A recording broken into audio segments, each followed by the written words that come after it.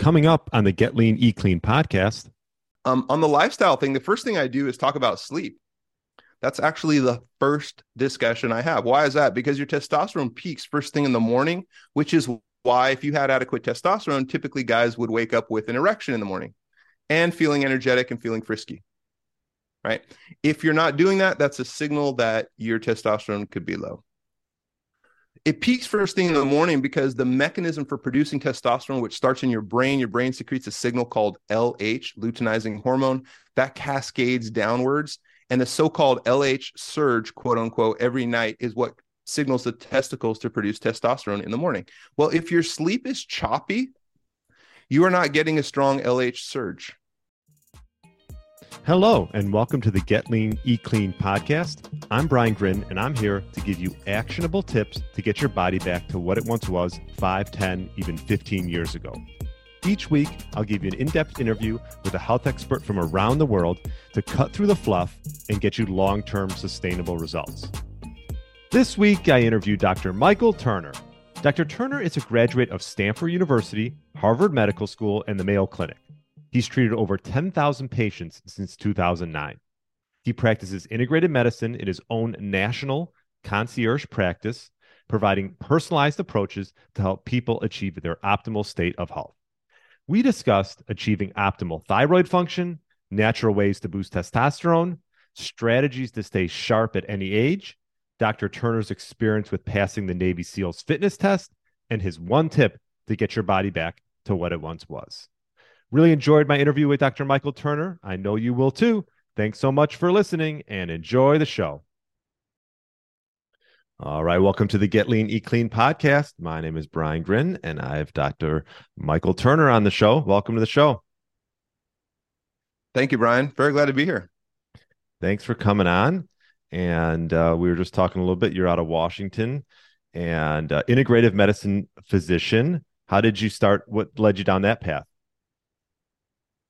Well, really, it was an outgrowth of my personal experiences. So I grew up in Northern California in the Bay Area. My mom was a hippie back in the 60s and worked in a natural food store. So when I grew up, there was minimal sugar in the house. There was an emphasis on reading books, getting fresh air, exercising. My mom refused to buy me video games, that kind of thing. So, oh, your mom was ahead of her time. She was a lady ahead of her time. Exactly.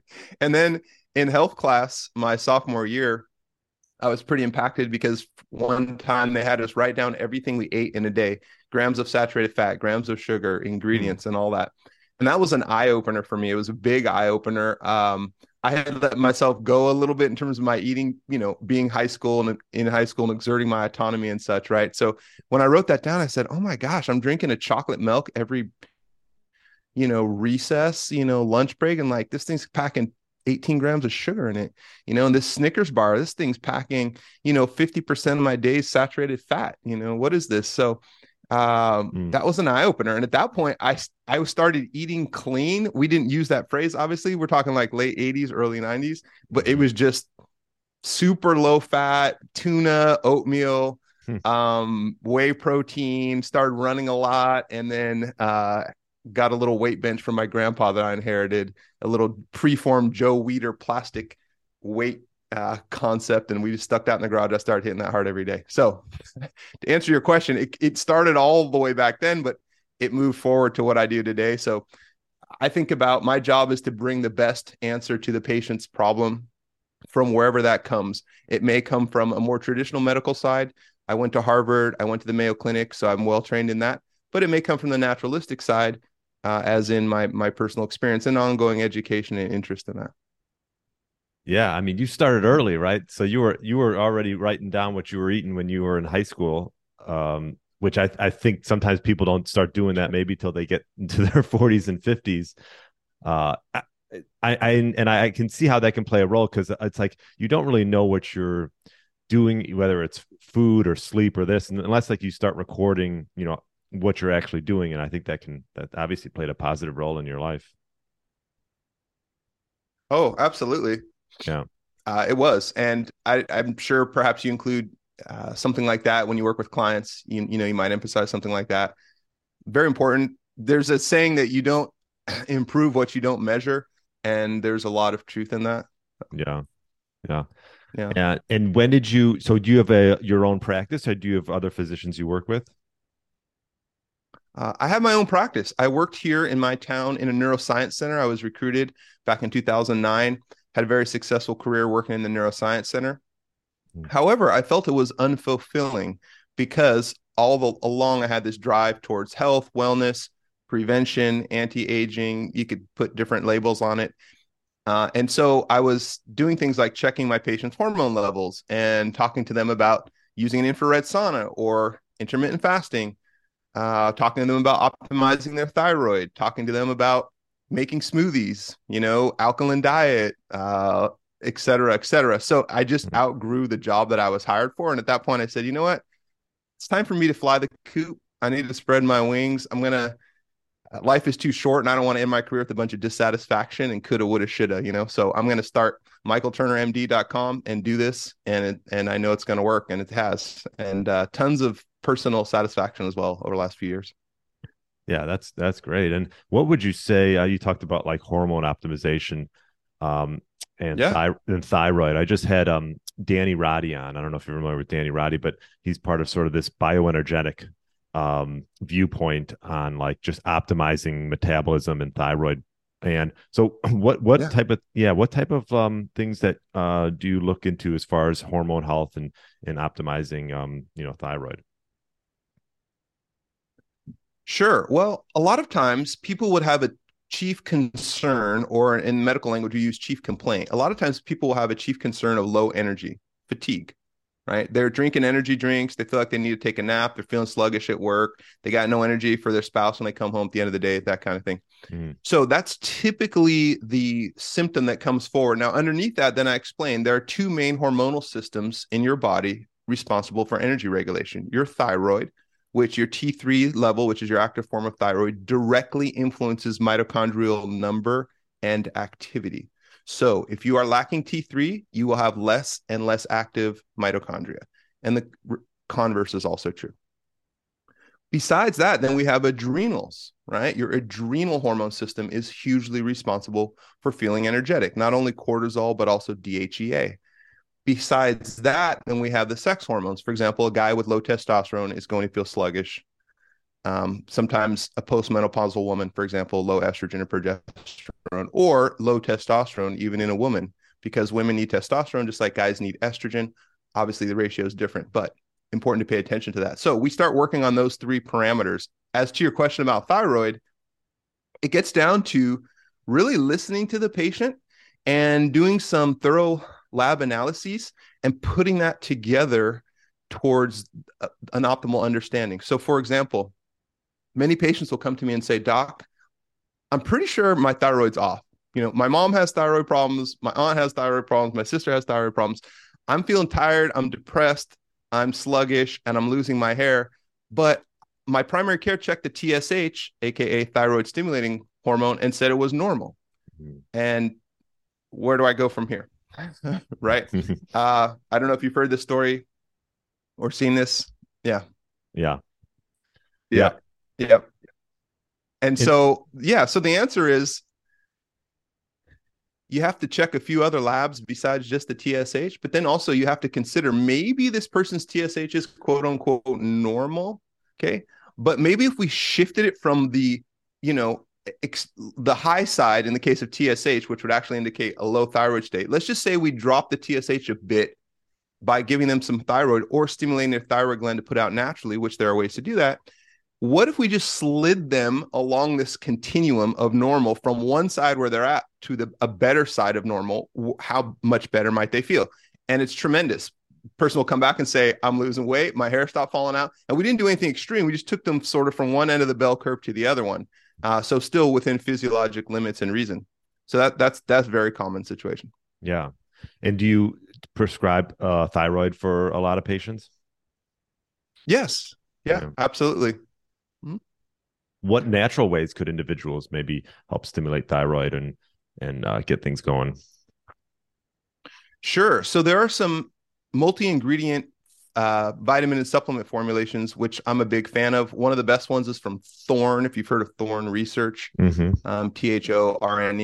They have a project called Phytozone that is tremendous.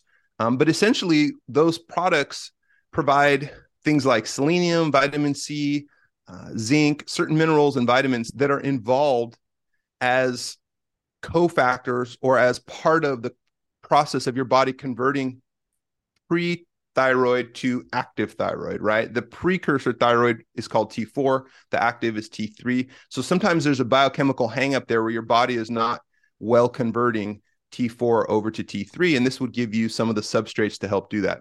Essentially, that's on the hormonal side. On another side, actually, and this is thinking outside the box a little bit, but something I've started to recommend that has been helpful is the idea of infrared light.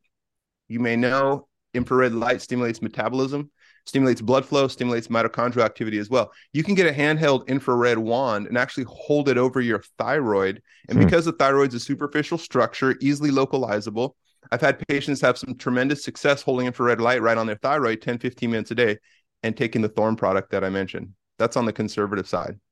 Yeah, I keep hearing red light come up with a lot of my guests. Yeah.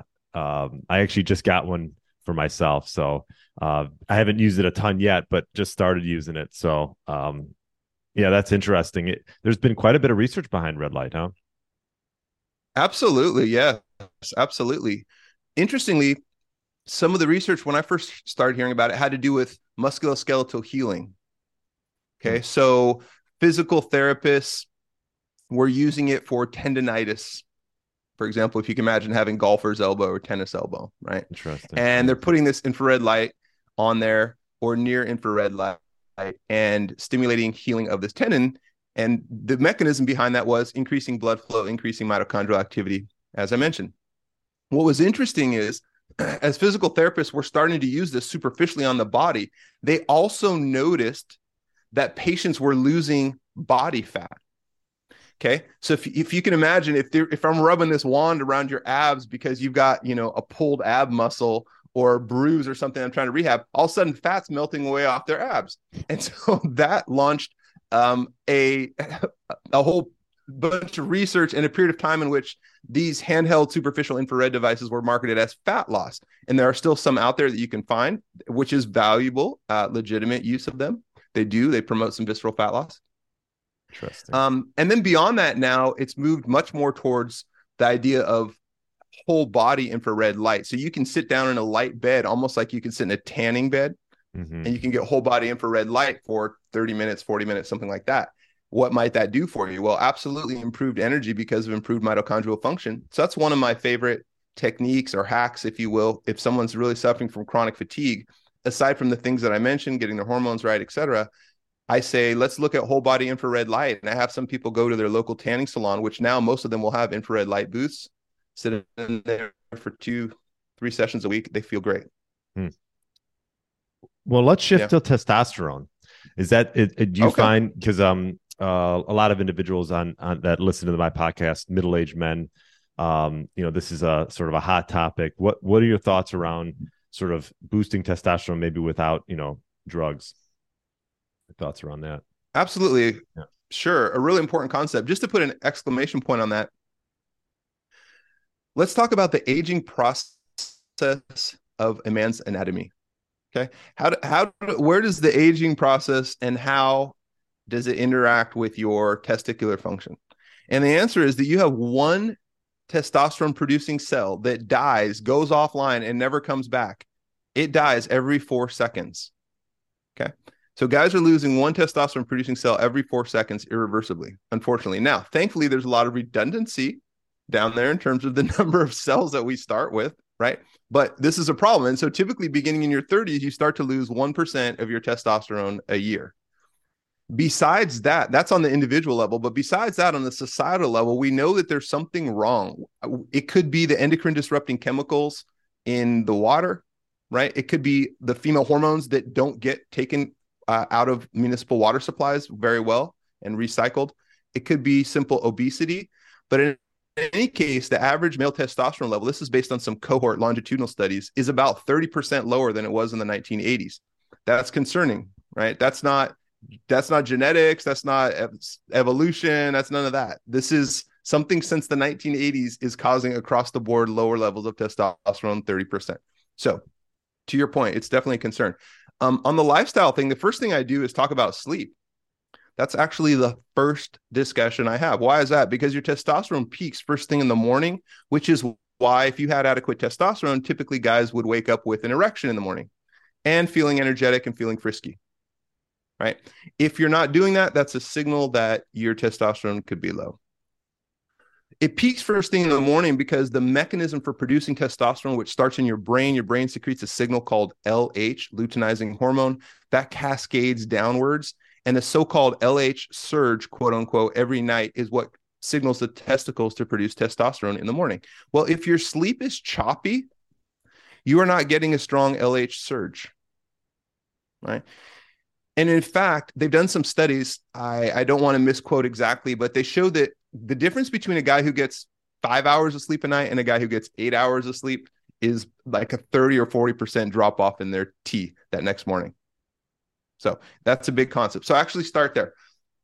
The next thing I talk about is losing weight. So simply getting lean helps boost testosterone. Why is that? Because of an enzyme called aromatase. And aromatase is a negative concept from the guy's point of view as regards testosterone. Aromatase is an enzyme that takes part of your circulating pool of testosterone, siphons it off, and creates estrogen from it. Now, that's part of our God-given physiology. That's necessary to a degree. As I said, guys need estrogen, but too much aromatase activity will equal an imbalance then, testosterone dropping and estrogen rising. Now, it turns out that aromatase is preferentially concentrated in fat cells. So simply getting fatter means you have overall more burden of aromatase enzyme activity in your body, your T will drop. The opposite is true. Getting lean reverses all of that. So that helps all by itself. The other thing I talk about is avoiding alcohol. You may be familiar with that idea, but alcohol disrupts testosterone synthesis, very negative. Keeping up your healthy fat intake. So I talk about the concept of healthy fats. Talk about exercise strategies. The idea with boosting your testosterone is to be doing some compound movements and some heavy movements, more like a 5 rep times 3 set cycle or something like that. I just tell guys, imagine the idea of testosterone boosting and exercise. Imagine the old day we didn't have gyms and stuff. It would be you splitting wood. It would be you lifting a wheelbarrow of concrete and moving the thing somewhere, right? It would be you hoisting up some lumber and building a barn or something like that. So you're using your whole body and you're on the heavier side of exertion intermittently with some rest period, something like that. So definitely not sitting at a machine doing bicep curls. We're talking doing Olympic lifts, kettlebells, etc. Yeah. Is that something you implement into your routine? I've seen some videos of you online doing some stuff. Moving some weight. Yes, absolutely. Yeah, at different times. Yeah, absolutely, Brian. At different times. Interestingly enough, my wife came to me a number of years back. She says, I think you should get your testosterone level checked. And I go, I try not to take it personal. Right. She was just looking out for you, but you're like, yeah. Exactly. What would give you that idea, honey? My gosh, right? So she said, I think you should get your levels checked. And sure enough, they were on the lowish side. I was about 38, 39 years old at the time. They're lowish. I've done things over the years to bring them up. There's different ways we can talk about that. Some natural, some medication, some straightforward testosterone therapy. I've been on it back and forth now. But it's been tremendous. It's helped me with energy, fat loss, muscle gain, all the good stuff that, a guy would want to see. So you have, as far as my personal work. Go ahead. I was just saying, as far as my personal workout routine, yes, sometimes I do more of an emphasis on strength training and things. Currently, I'm a big fan of yoga, and I'm actually doing a lot of outdoor swimming. So just free water, open water swimming is my big focus lately. That is awesome. And that is not easy, I imagine. Open swimming. I mean, I used to swim a lot, but I've never done that much open water swims. Yeah, it's a challenge. I greatly enjoy it. I like the scenery. and every swim is different. You're swimming in a different lake or a different stream or a different beach somewhere. Sometimes it's cold water, warm water. Sometimes the water's murky. Sometimes you're seeing animals in the water. I mean, there's a whole bunch of variation to it. It's always a little bit of a mental challenge too. There's always a little edgy feeling, right? So for example, I was in Hawaii. Everybody else is on the beach. Open water swimming, you dive under the wave, you go way out, you go past the surfers, you go past everybody. Wow. There's nobody out there. The lifeguard's not going to save your backside if something happens. So mentally, you have to get in the zone that I'm going to take myself from point A to point B, or die trying, literally, and it's all on me. And I just got to get there, and I can't just get tired. I can't quit. I've got to just push on. And I actually like to take myself to that zone, although it's a little discomforting. Definitely, but it's strengthening in the end. Well, I noticed you did the Navy SEALs fitness test. Yes. When did you do that? That was 2021. Oh, I believe I did that in 2021. Yeah. So as you may be familiar, I got inspired. I was looking around on YouTube. There was a video of these two bodybuilders from England, actually, who had attempted this Navy SEALs fitness test, which is the screening requirements to be accepted into Navy SEALs basic training, aka BUDS, BUDS. And it was a tongue-in-cheek and humorous video in the end, right? Because the bodybuilders, having done no training for this thing, did decent at the pull-ups and the push-ups, middle of the road with their abs on the sit-ups, and they tanked on the swim and tanked on the run because just didn't have the cardio and the technique, etc. And it's all about watching them suffer, on this video and having some chuckles at their misfortune, right? But I got inspired and I said, I'm always looking to set a fitness goal for myself. And I said, well, what if I did this? And my situation is a little different. I'm not a professional athlete. I'm not a even former college athlete. I'm not a professional YouTube fitness guy. I don't get paid to just sit there and train all day. I'm a doctor. I'm a father. I have a business. I have a mortgage. I got responsibilities. Plus, at the time I was 45 years old. So I said, is it conceivable that a 45-year-old guy in my situation with all those constraints I just mentioned could get in competitive qualifying Navy SEALs shape? I don't know, but I'm going to find out. And that was my drive that year. Yeah, no, I think that's great. I mean, having something to work towards, right? Like it doesn't, whether it's something like this or like you see a lot of times with people, if they have like a wedding or something coming up, it's like you have something to work towards that's the motivator enough to just take action. So that's, yes, that makes a lot of sense. And I was looking at the test itself. Is that so it's run 15 miles in 10.5 minutes. Is that the right one that I'm looking at? Swim 500 yards in 12.5 minutes, or was yours different than this? No, you're sounding right. Although I don't think the run was 15 miles. I think it was 1.5 miles. There might be a decimal. Oh, yeah. You know what? Run 1.5 miles. Okay, 10 pull-ups in 2 minutes, 50 curl-ups in 2 minutes. That might be tough for me. The curl-ups, 50 push-ups in 2 minutes. I can do that.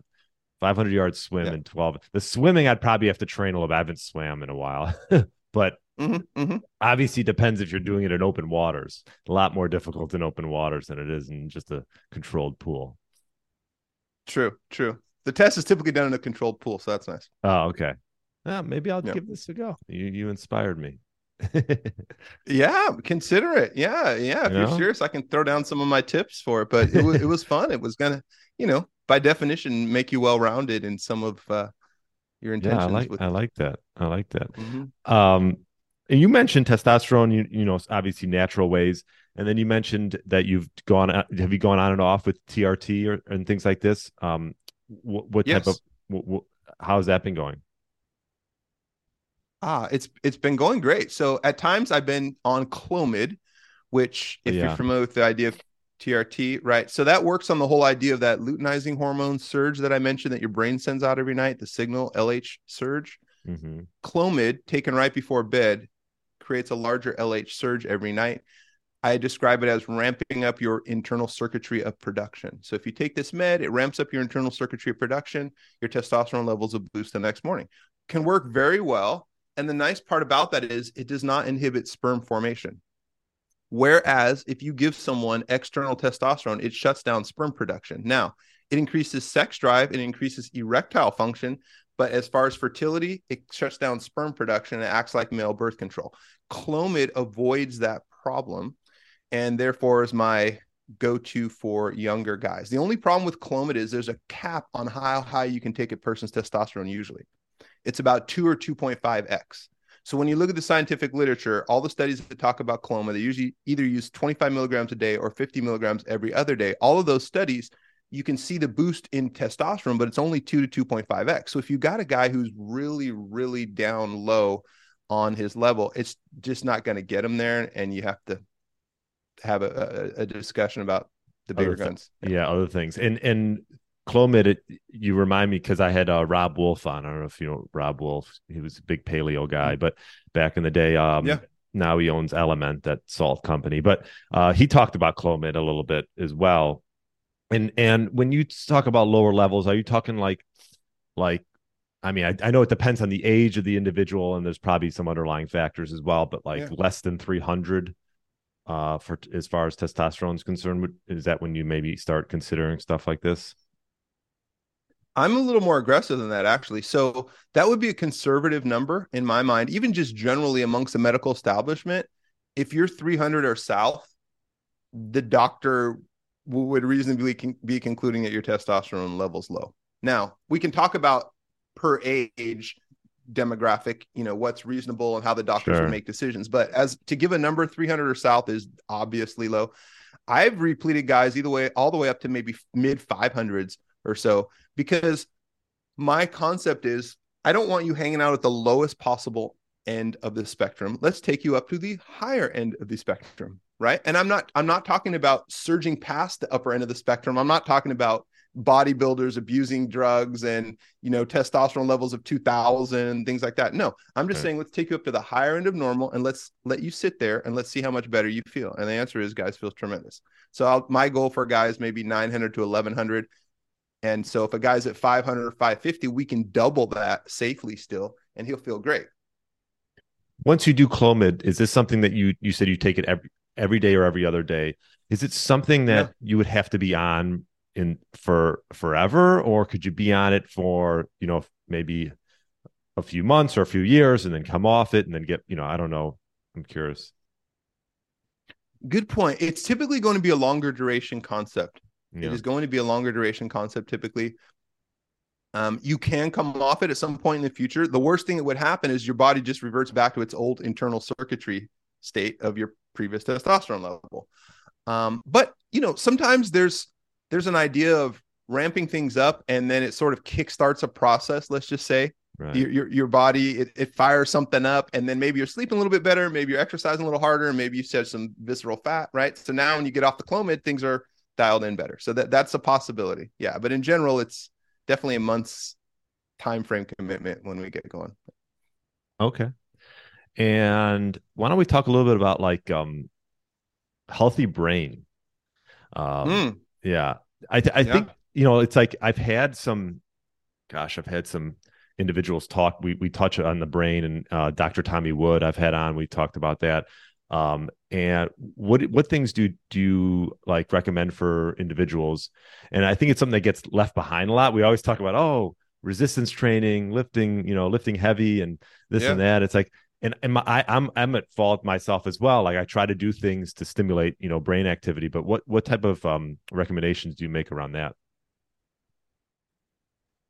Yes, several. The first one, to your point, is exercise. So if we had to just pick one thing to do for your brain, if I had someone come in and say, Dr. Turner, I'm just feeling not mentally sharp. My dad came down with Alzheimer's. I'm having trouble with some word finding. I get confused sometimes. My short-term memory's not there. Maybe they had COVID, on top of that, which really set them back. And they have a dire concern for brain health. And I can tell them only one piece of advice. The answer is exercise. Most people don't quite understand why that is so, but it's very powerful on several levels. First of all, blood flow.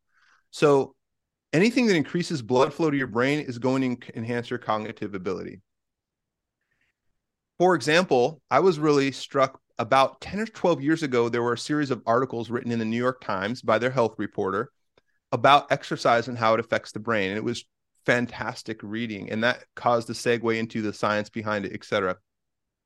But there have been a bunch of studies done of a similar type. And basically, they'll do some test of memory and cognition, such as show you 20 random faces and then 20 random names. And you have to pair them and remember them. And they'll show you these, and then they divide the groups. One group just sits in a chair, let's say, and stares out the window. The other group gets on an exercise bike and rides at a mild to moderate pace for a half an hour. Then they come back and they retest you. And what do they find? Invariably, that group that did exercise is demonstrating better recall, better cognition. You are actually smarter. Your IQ goes up, your cognition goes up in the hours after you exercise, for at least several hours afterwards. And part of that can be explained simply on the basis of blood flow. The metaphor I use for patients is, imagine you have a dimmer switch. Right? It's like a dimmer switch on your wall. You want to throw that dimmer switch to full on, representing full blood flow to your brain. Besides that, exercise also boosts release of something called BDNF. Most patients haven't heard of this. Vitally important to understand. It stands for brain-derived neurotrophic factor, BDNF. Phenomenal molecule. This directly strengthens neural connections in the brain, but especially in areas of memory, learning, cognition. I call it miracle grow for your brain. All right. So you sprinkle some BDNF around these neurons, they plump up, they get healthier, their connections are strengthened. Turns out then that exercise boosts BDNF levels directly. We know that. So that's phenomenal. There are other things that boost BDNF levels as well, including certain supplements like resveratrol, which is good for the brain. So to brain health, though, I start with the discussion about exercise. After that, I talk about principles of oxidative stress and reducing oxidative stress in your brain. I talk about principles of inflammation and reducing inflammation in your brain. And then we can talk about principles of keeping your brain active, use it or lose it principle. Sure. For example, learning a new physical skill is actually a mental challenge and is very good for your brain. I'll use the concept of learning how to dance. Let's say you take up country line dancing or, swing dancing or something like that. And you're looking at this person modeling something. You're trying to recreate that yourself three-dimensionally. You're listening to the rhythm of the music. You're matching that up. And you have to feel your partner, their weight, their energy, their distribution, and you have to be in sync with that. Right? Yeah. And so it's calling on multiple parts of your brain to pull that all together and to get that smooth. So that's actually a neurologic connection phenomenon and challenge to learn that new three-dimensional exercise pattern set to music, set with feedback to another individual, for example. So if you learn a new pose in yoga, you keep falling, you keep falling, you keep falling. Finally, you don't fall anymore. That was a brain strengthening concept. Again, integrating multiple sites of your brain. And then obviously things like learning a new language, reading books, creative endeavors, that type of thing. But keeping the nerves firing and connected and giving them intentionally something to do that's new. Yeah. And like I've been doing piano a little bit, and I recently just took up guitar. And it's not easy to take up an instrument, as an adult, but I think you learn to appreciate it a little bit more. And it's a challenge for sure, but yeah, you definitely, like watching people who are really good at like guitar. I'm like, wow, it's pretty amazing what they can do. Mm-hmm. Absolutely. Yeah. My goal as an adult is to become successful on the accordion. Oh. And I have to say, Brian, this goal has been nagging at me for probably 12, 14 years. I bought an accordion when I was in residency at the Mayo Clinic in Minnesota. It was a estate sale. And this guy, I believe, was actually a professional accordion musician. This thing is beautiful. It's got pearl inlay and everything gorgeous. Gigantic accordion, probably has, 75 buttons on one side, etc. Wow.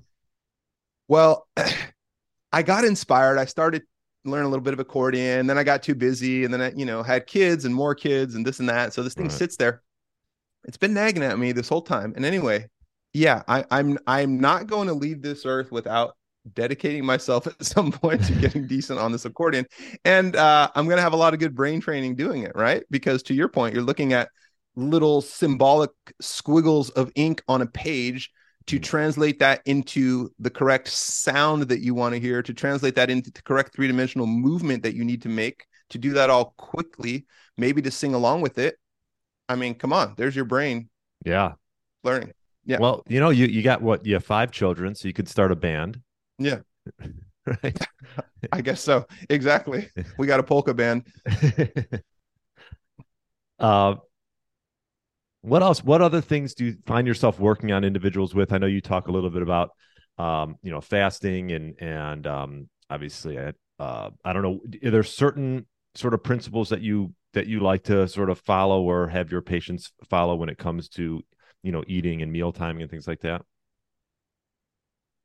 Sure. So if someone wants to come and talk about weight loss as an agenda, which I do quite often, some of my core weight loss principles, but one of them would be intermittent fasting, which I know you're a big fan of. I've seen your website, I've seen the program. It's great. Metabolically, it makes a lot of sense. So that's one thing I talk about. I talk about either an 8 hour or a 6 hour eating window. Also, making sure that eating window is solidly during daylight time, right? In other words, a hamburger, let's just say, or a bowl of chili or something is not the same at 9 p.m. as it is at 4 p.m.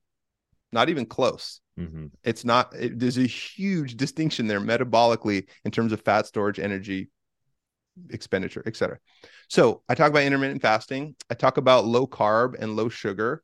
I talk about fat as an alternative source of fuel towards carbs. Now, I know you had a guy on not too long ago, Dottie, and was talking about this, but from from the weight loss viewpoint, absolutely the low carb and the low sugar concept is the way to go. I'm not always saying you're going to feel tremendously more energetic if you're training for a triathlon or something, right? That we have to moderate that idea. But if you're Joe guy with an office job and you want to lose weight, that's where you need to go, because basically carbs or fats are alternative sources of fuel. And if your body is shifted over to carb burning mode metabolically, enzymatically, there are changes that occur in your cell. If you're shifted over to carb burning mode because you have a predominance of carbs in your diets, then you're shifting away from fat burning mode. In fact, you're in fat storage mode, right? Which is the exact opposite of where you'd want to be. Whereas if you start to starve yourself of carbs, your body kicks into fat burning mode. And so that's where we want to stay. Not to mention, a healthy fat is more satiating, it's more satisfying and more filling than a carb. We all know the feeling of eating a carb and feeling hungry, almost immediately after Right. 15, 20 minutes, something like that. And I'll say, just from my experience, like not all carbs are equal, right? Like, I mean, I think if you're talking about highly processed carbs compared to like a whole like fruit, Yes, or maybe vegetables, or cooked vegetables, I would say sometimes raw vegetables can be tough on the gut, but those play a little bit different role than obviously something that's highly processed. yes, absolutely, it does. Yeah, my favorite is unprocessed oatmeal, essentially. So So you I make get your the own. old-fashioned oatmeal and I don't cook it. I throw it in a bowl like it was cold cereal. Oh, wow. And yeah, and then a couple walnuts on it. If we really need some flavor, a little bit of Greek yogurt, maybe drizzle a little molasses on it. Mm-hmm. Great. You get used to it. Healthy, filling. Yeah. I'm a little extreme on some things, but it's been working for me over the years. Yeah. Yeah, and on that point, what is like? I'm a big routine guy. Do you have certain routines? I mean, I know you have your own practice. You got 5 kids. How can Yeah. you? What type of routines have you put into your life, whether morning, evening, to sort of set you up for success? Wow, great question. I've thought a lot about that myself too. I'm an overachiever. I'm always trying to look at new and different routines and trying to feel as healthy as I could possibly feel. So they've changed over the years, let's just say. But Yeah. right now, definitely my routine, my ideal morning would start with me drinking a bunch of water, first off, not eating because I'm in my intermittent fasting zone. I'm not going to eat till 10 or 11 a.m. ideally. So a bunch of water, taking my supplements, then sitting and getting my mind right for my day. Actually, a meditative concept at this point, right? A mental strengthening concept. And I like to look at nature. I'll typically look out my window and just pray and think about my day and put some positivity in my mind. Sometimes I'll read my Bible. It's the idea of getting my mind in a positive zone, right? And this is hugely important because our minds, and I'm talking particularly our subconscious minds, they're very influential and they're very directable. They're very easily influenced, to one direction or another. So, for example, you think of a dream. You might have watched a disturbing movie the night before, and all of a sudden you're having some disturbing dreams, right? Why is that, right?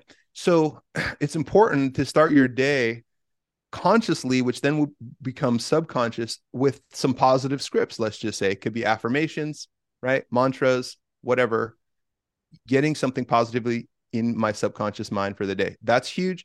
And then beyond that, most days, assuming I have time, I'll work out, and especially with a focus towards cardio, because I'm in that fastest state. I know there's going to be synergistic fat burn at that point.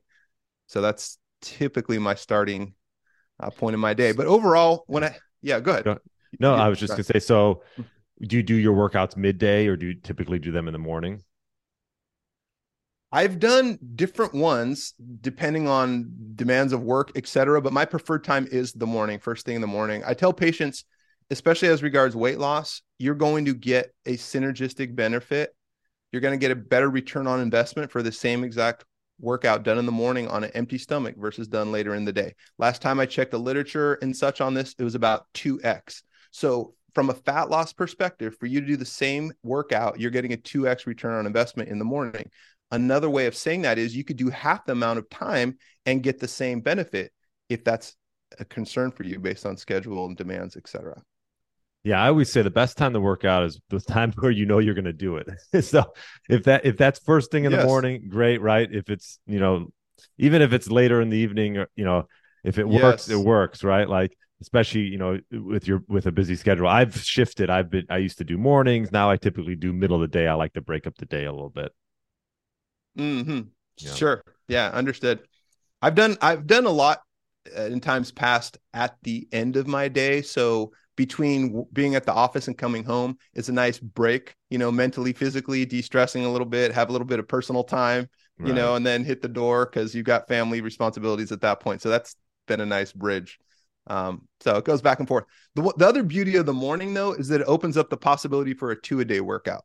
Oh, that's the cool thing. So you get that morning workout done. Number one, you already feel great because you got your workout done. So no matter what else happens during the day, the workout got there, and that's got its own, jazzy feeling, right? But besides that, it opens up for the possibility of a 2-a-day.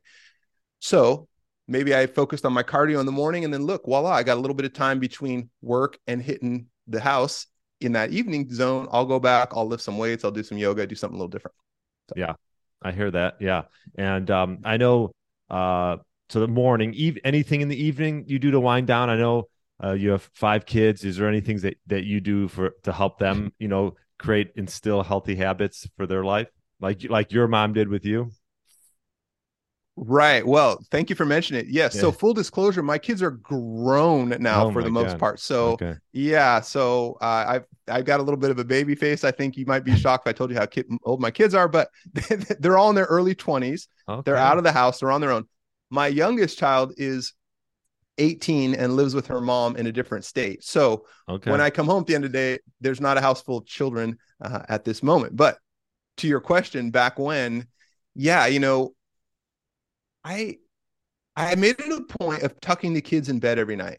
And that was hugely important as a parent. That idea of tuck in. I had to tuck in every night. My mom came to my bed every night. My little lapdog, Mickey, jumped up on my bed, curled up in my arm, and we were going to go to sleep every night. And every day ended in this very soothing, ritualistic way where my mom was in there talking nicely to me, praying over me, saying goodnight, walking softly out the door, right? Hugely comforting and beneficial psychologically, even physically, I'd say, for a child, right? So I did that same thing for each of my kids. And sometimes that was complicated. You got 5 kids, you're trying to do 5 tuck-ins. I had to divide and conquer with my wife, as you can imagine. Yeah. So, yeah. Oh, that's great. That's a great tip. Well, we'll finish up with one last question. I asked pretty much all the individuals that come on my podcast. What one tip would you give, maybe a middle-aged male who's getting up there and wants to get his body back to what it was maybe 10, 15 years ago? What maybe one tip would you give that individual to get them going? I'll throw out 2 tips. Okay, sure. I'll let you do that. Because I can't help myself there. Thanks, Brian. The first one is get your testosterone levels checked and then take the steps to optimize them. That's a power pack concept. That return on investment on that is huge. That's number one. But then number two, I would say, is on the mental side, which is actually, you talked about wanting to return to some prior levels of health and wellness and vitality, which is true, which is good. That's a great motivation. However, I would say we have to learn to moderate ourselves as we hit middle age. I'm 47 years old, for example. My workouts aren't going to look the same as I did when I was 27. If they did, I would probably hurt myself. So I I have to learn how to be the best version of me at this present time, not compare myself to my 27-year-old self. The only valid, relevant question is, what would it look like for me, Michael Turner, to be as healthy as possible at age 47? Not comparing myself to anybody else who may have different genetics, right? Not comparing myself to my 27-year-old self. Just today, what would it be like to feel in a state of optimal health in my body? And so that definitely requires some moderations, letting go of certain expectations, all that. Otherwise, you get guys where they'll hit the gym so hard and then they're sore and then they're feeling frustrated and then the rotator cuff got hurt and we got setbacks. You know, they're not aging gracefully, let's just say. So it's a balance. It may almost seem like I'm saying two different things, but they actually need to be held in tension and balance together. Yeah, that's actually a great point. Because obviously as you get older, it's like you want to continue down this road of health and vitality, but you can't do you really can't do what you did when you were in your 20s. And the last thing you want to do is get hurt. Yes. I think like it was just like a few months ago, I was doing some heavy squats and then it just didn't feel right. And I was like, why don't you don't need to do heavy squats to get the positive benefits of lifting weights. And you could do a lot of single leg work and with less weight, and and it should be just as effective. So I love doing single leg squats and things like that put less load on your spine and your back that you maybe could have done when you were in your 20s and you thought nothing of it. So it's a good point. Great. Just to piggyback on what you said there, Brian, I'll give you an anecdote. It was about, I think this was 2018. So 5 or so years ago. So about 42, 43 at the time. I'm in the gym and I'm doing some heavy deadlifts, basically trying to do PR on some deadlifts and doing some sets. And I get into my second set and my goal is to do 10 reps. And I've had back trouble a little bit off and on, some disc injuries in my back. Again, all my injuries are self-caused, basically from working out too hard or inappropriately, right? I've never actually had a sporting injury. I've only had injuries from me being in the gym, being stupid, essentially. Yeah. Well, so I had some pre-existing disc problems in my back. I'm doing my set of my personal deadlifts. And right around, it was reps number 7, my back twinges. And I have this thought, this distinct thought. It was like the voice of God in my mind. It said, if you keep it up, you're going to blow up a disc and pinch a nerve.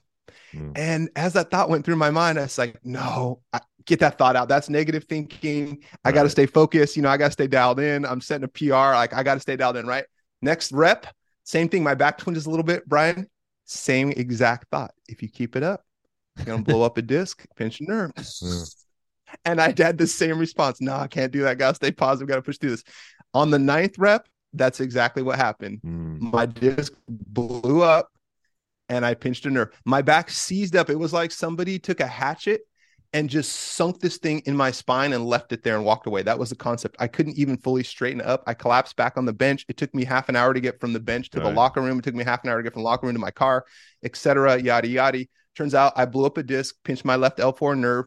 My left thigh got so weak I couldn't go upstairs. I had to have neurosurgery in the subsequent months, and I had to rehab myself all the way back from that. So, wow. Yes, my first, moderation and awareness and dwelling safely with your body, especially as you go past 40, is huge. Yes, awareness, listening to your body, and not just putting it aside. I feel like there's days where maybe you don't feel like maybe it's a leg day or a lower body day, but you're just not feeling it for that. Right. Then skip it. It's like you're much better off doing that. And what I notice is when I do focus on recovery, my next workouts are that much better. And I think that's huge. Yes. Yeah. Yes. Well, this was great. This is great. Thanks for coming on. Where's the best place for people to learn about you? Thank you. Well, my Substack, which is Dr. Turner, drturner.substack.com, is great because people can connect with articles that I publish as well as podcast episodes that I've done. Okay. And there's a link from go there. ahead. Yeah, there's a link from there to my main webpage as well, which I'll just mention. If someone wants to get in touch with me personally towards consultation, setting up a wellness package and working together in a program, that's michaelturnermd.com. Great. Yeah. And I noticed you do have your own podcast. Is that right? Yeah. Yes. Yeah, absolutely. Enjoy it. Looking to add new episodes and flesh that out a little bit further and just bring great people on and have great discussions. Awesome. Well, I appreciate you coming on, Dr. Turner, and thanks for dropping all the knowledge on us. And definitely, I'll leave notes in the show notes at the bottom of as far as where to go to find you. And I appreciate you coming on the podcast. Okay, sure, Brian. Thank you. I enjoyed it, and I appreciate you having me. All right. Thanks so much. Thanks for listening to the Get Lean, Eat Clean podcast. I understand there are millions of other podcasts out there, and you've chosen to listen to mine, and I appreciate that. Check out the show notes at briangrin.com for everything that was mentioned in this episode. Feel free to subscribe to the podcast and share it with a friend or family member that's looking to get their body back to what it once was. Thanks again, and have a great day.